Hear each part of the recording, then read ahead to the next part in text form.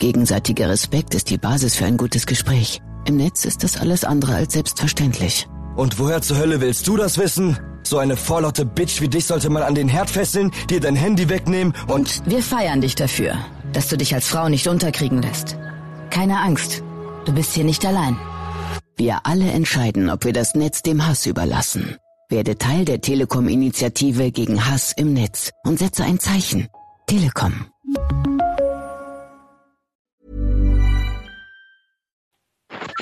Join the conversation. You're with Cape Talk. The Naked Scientist joins us on the line from the UK. Dr. Chris Smith, it's good to have you back.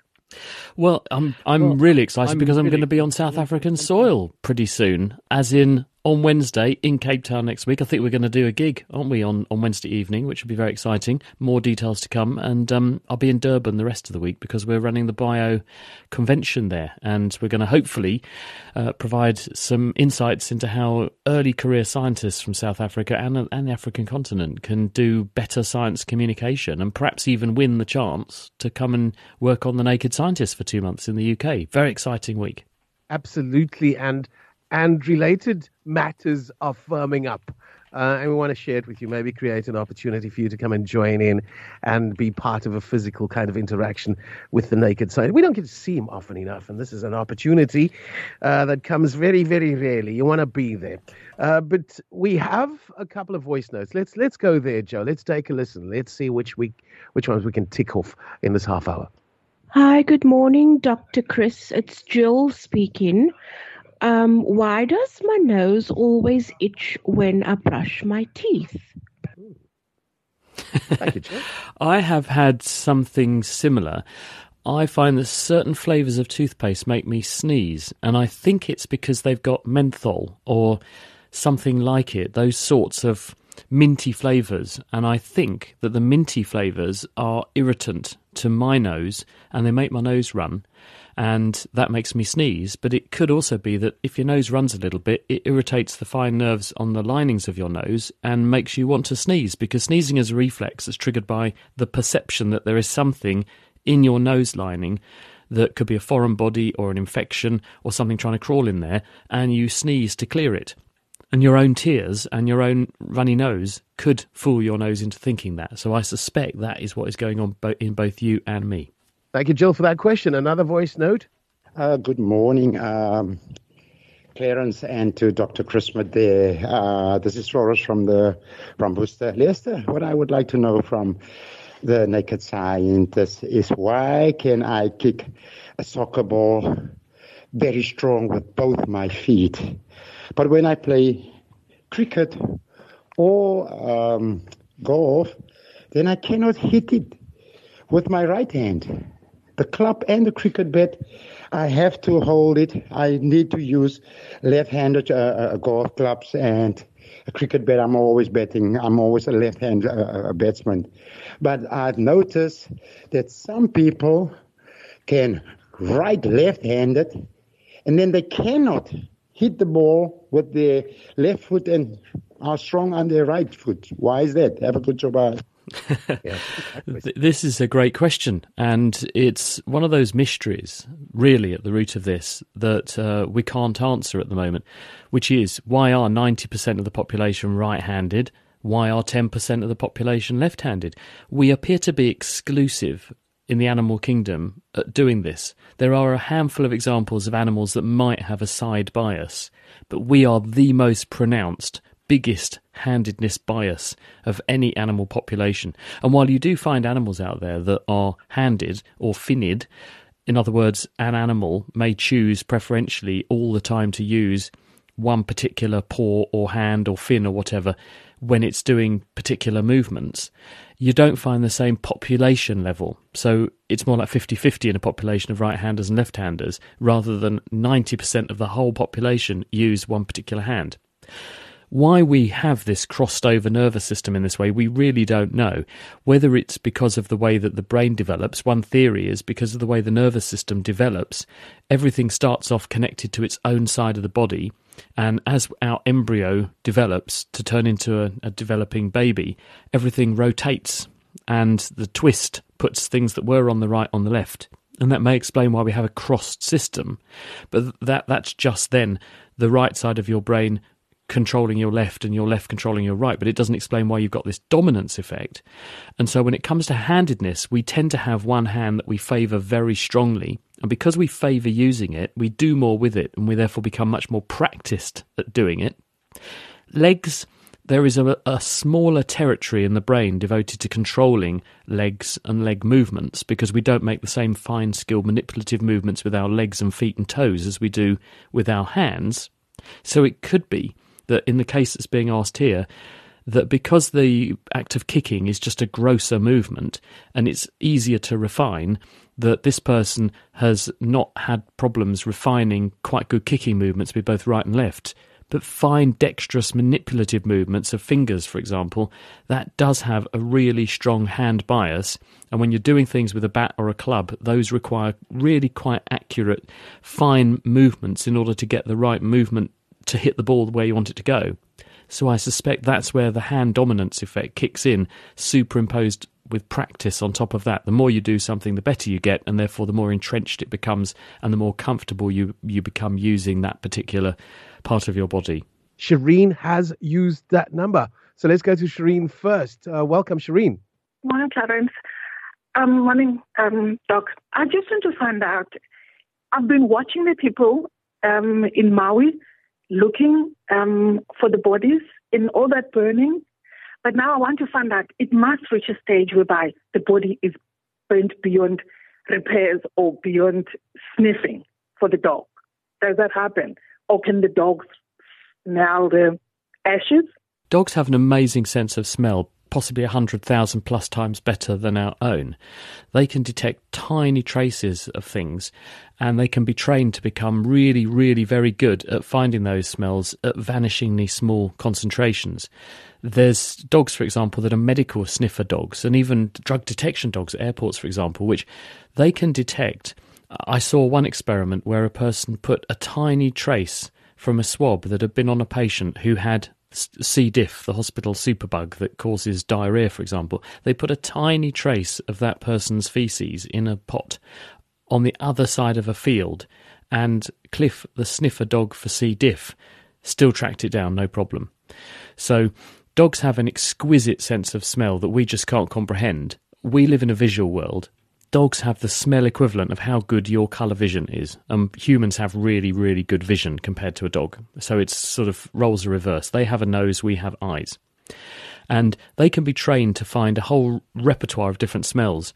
And so they will be extremely good. It's very hard to render something undetectable to a dog, because even the most intense fire, unless it's really, really, really hot and capable of completely incinerating a body like a crematorium down to just ash, it's going to leave residues which the dog in its training will have learned to detect. And dogs that are trained on finding fire victims, for example, will have encountered all the different smells and the derivative smells of people who are fire victims. So I think they will be very, very good at finding the individuals. But again, you can never say never, and there will be some circumstances where fires are just so hot that there is almost nothing left to find. You're right. And under those circumstances, obviously, the situation is different. Thank you, Shireen, for your call. Leon's on the line from Athlone, and a question that keeps him awake at night. Leon, go ahead. Thank you, Clarence Ford.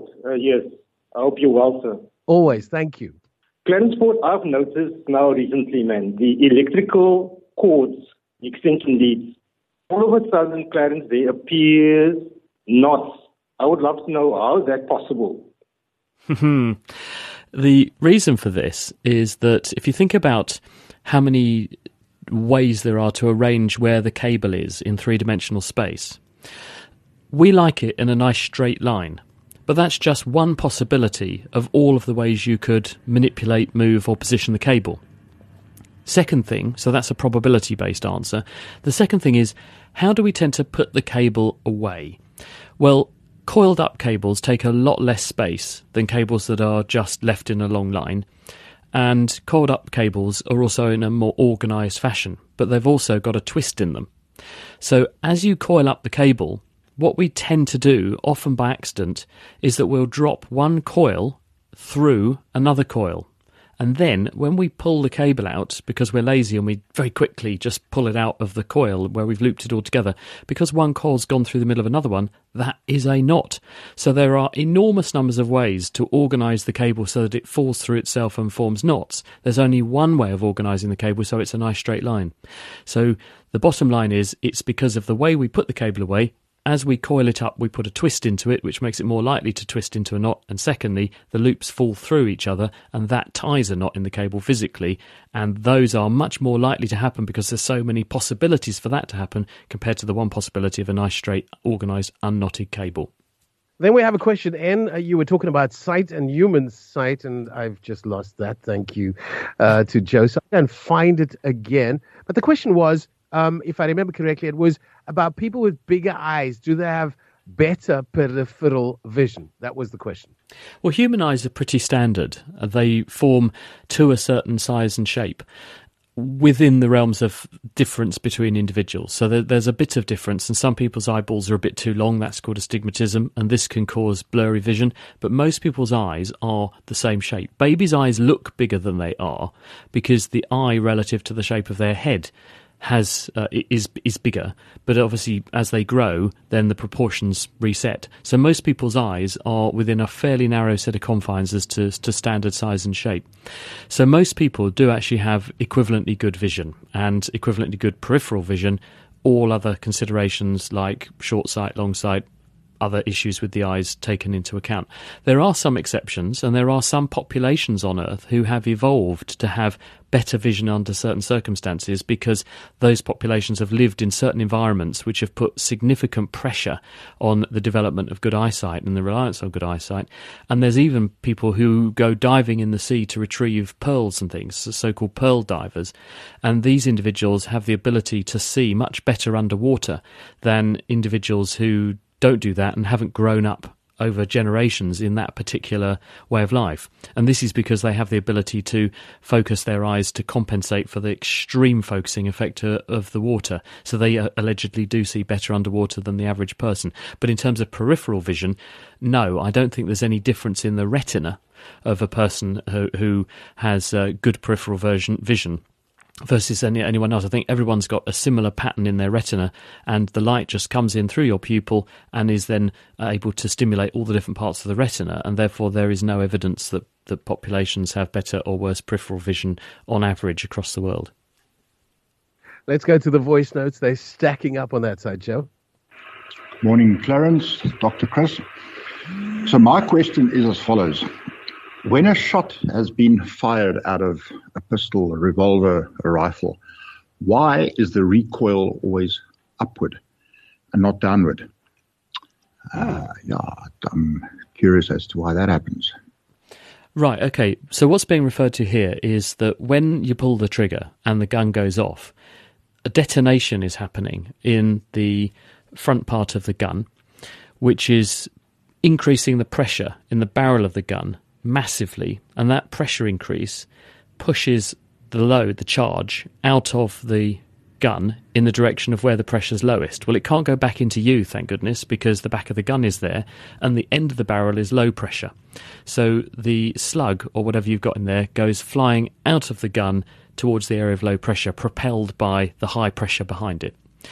Now, when you hold a gun, if you think about how you're holding it and how it's being held by you, it's actually braced against your body in such a way that the most likely way in which the force is going to articulate with the gun against you or your hand isn't side to side, because that's rigid.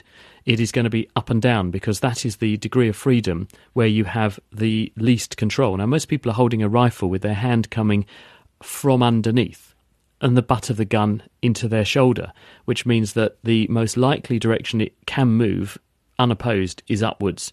A revolver, you've got your wrist locked, you've probably got a second hand clenched around the base of the gun from your other non-dominant hand to support it. So again, the direction that's going to be most likely to be free is the upward direction. So there will be a kick because of the Newton's third law. If you push on the bullets or something coming out of the gun in one direction, they're going to push back on you just as hard as the bullets are being pushed out of the gun. And some of that force is therefore going to be unopposed in the upwards direction, so the gun is going to kick upwards a bit, but hopefully not too much to the left and right. Let's go to another voice note.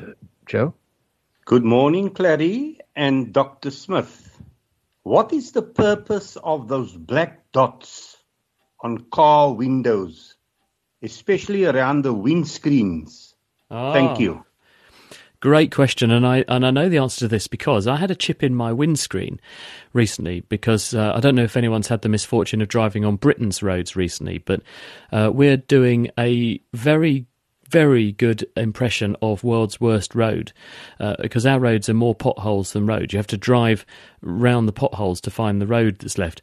Loads of stones are flying up, loads of chips in windscreens. So when the man from the windscreen repair company came to fix my chip in my windscreen for me, we got talking and I said, what's all this round the edge of the screen? Why are there these patterns of black dots? And he said, that, Chris, is a special paint that we put on which interrupts the sunlight from getting at the seal which is round your windscreen, which is the glue and the rubber which seals the windscreen into the front of your car. Because if the sunlight fell on that unopposed, the ultraviolet in the sunlight would degrade the rubber and the material, making it weak and crack and leak and the windscreen fall out. So it looks attractive, but it's there to interrupt sunlight UV so that you don't have your windscreen rotting out of your car. Right.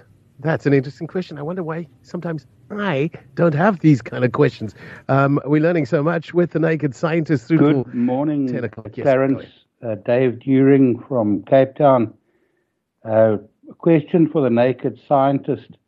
When one sees somebody yawn, sort of in close proximity maybe, it seems to spark off a yawn from yourself or somebody else. And I just wondered perhaps what the cause for that was. Is it a sound wave or is it something else? Thanks very much. This is called contagious yawning, and it is very common. It's ubiquitous, and people have done various experiments on this, and there are a number of things that are postulated as to why it happens. We tend to yawn when we're tired, everyone knows that, or bored, or in danger of nodding off. It's associated with a high brain temperature, and a higher brain temperature tends to happen when we're fatigued. And people have done studies where they've got people to hold cold compresses onto their head, for example, and this suppresses the rate of contagious yawning. On the other hand, in experiments, people have asked students who have been shown videos of people yawning to make them yawn to breathe only through their mouth, no air going up the nose, and this makes the yawning happen more because you've got less cool air going up your nose to cool down your brain. So the theory goes that you contagiously yawn because in our evolutionary past, if one person's nodding off, and that may be because they've been up all day or whatever, and you then catch the yawn, if they're tired, it's likely you're tired. And if all of you are sitting there feeling tired and likely to nod off at the same time, the group vigilance, the number of eyes who are looking for danger approaching, drops. So everyone would fall asleep and everyone could become an enemy or a wild animal's dinner. So if you make everybody yawn, it pushes more cold air up everyone's nose, cooling everyone's fatigued and therefore overheated brain, and that has an enlivening or arousing effect, keeping everyone awake, and at least some people more awake than others, we hope, so that someone's eyes and ears are working so that danger can be detected and a warning given before everyone becomes someone's dinner. And another voice note. Good morning, Clarence and Dr. Chris Smith. It's Jason from Brackenfell. A quick question.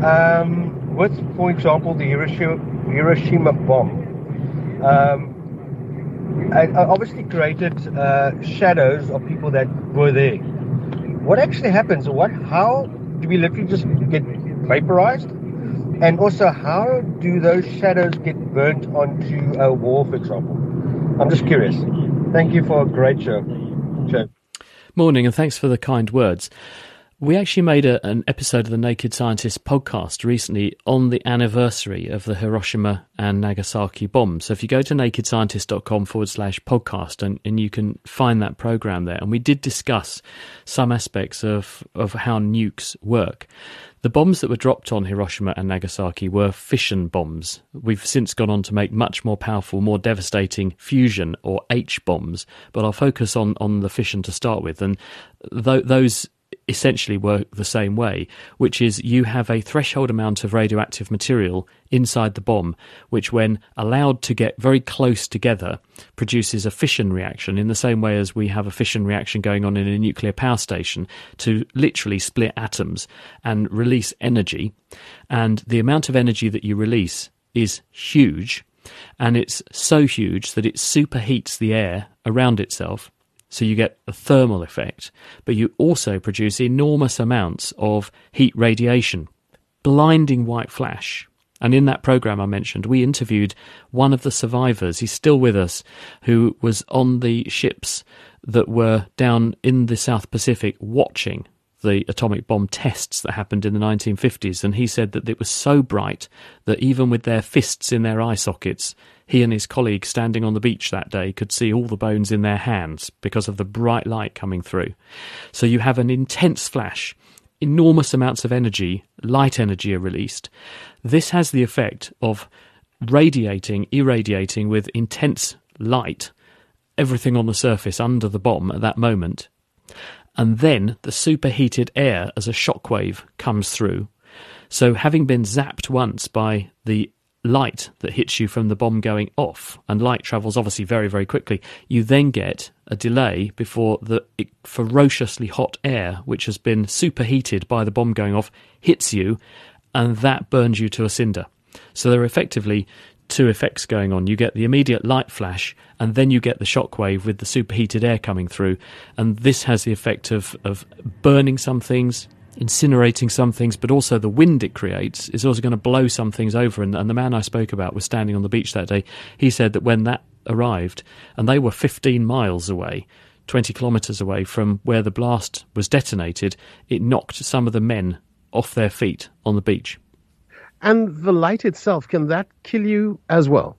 Well, this is radiation, so there's going to be intense amounts of heat because light is energy, and some of that light is going to hit you if you're in its path, and therefore it's going to deposit the energy of the bright light in you. And if you just imagine if you've ever acted or been on stage and they spotlight you, think how much heat you feel just from one single sort of 1 kilowatt spotlight, and imagine that magnified thousands of times hitting you, and that light energy is all being dumped into your body. And that's not radiation like we tend to think of radiation as. That's light electromagnetic radiation, and it puts enormous heat through you.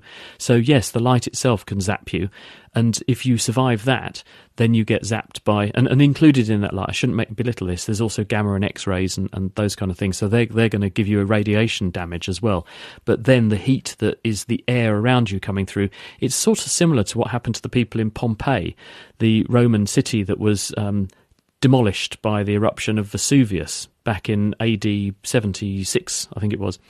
And this is where a glowing cloud of superheated gas came down the side of the volcano, went through the city and raised the air temperature to 300 or 400 degrees Celsius in a matter of seconds, and it literally boils everybody.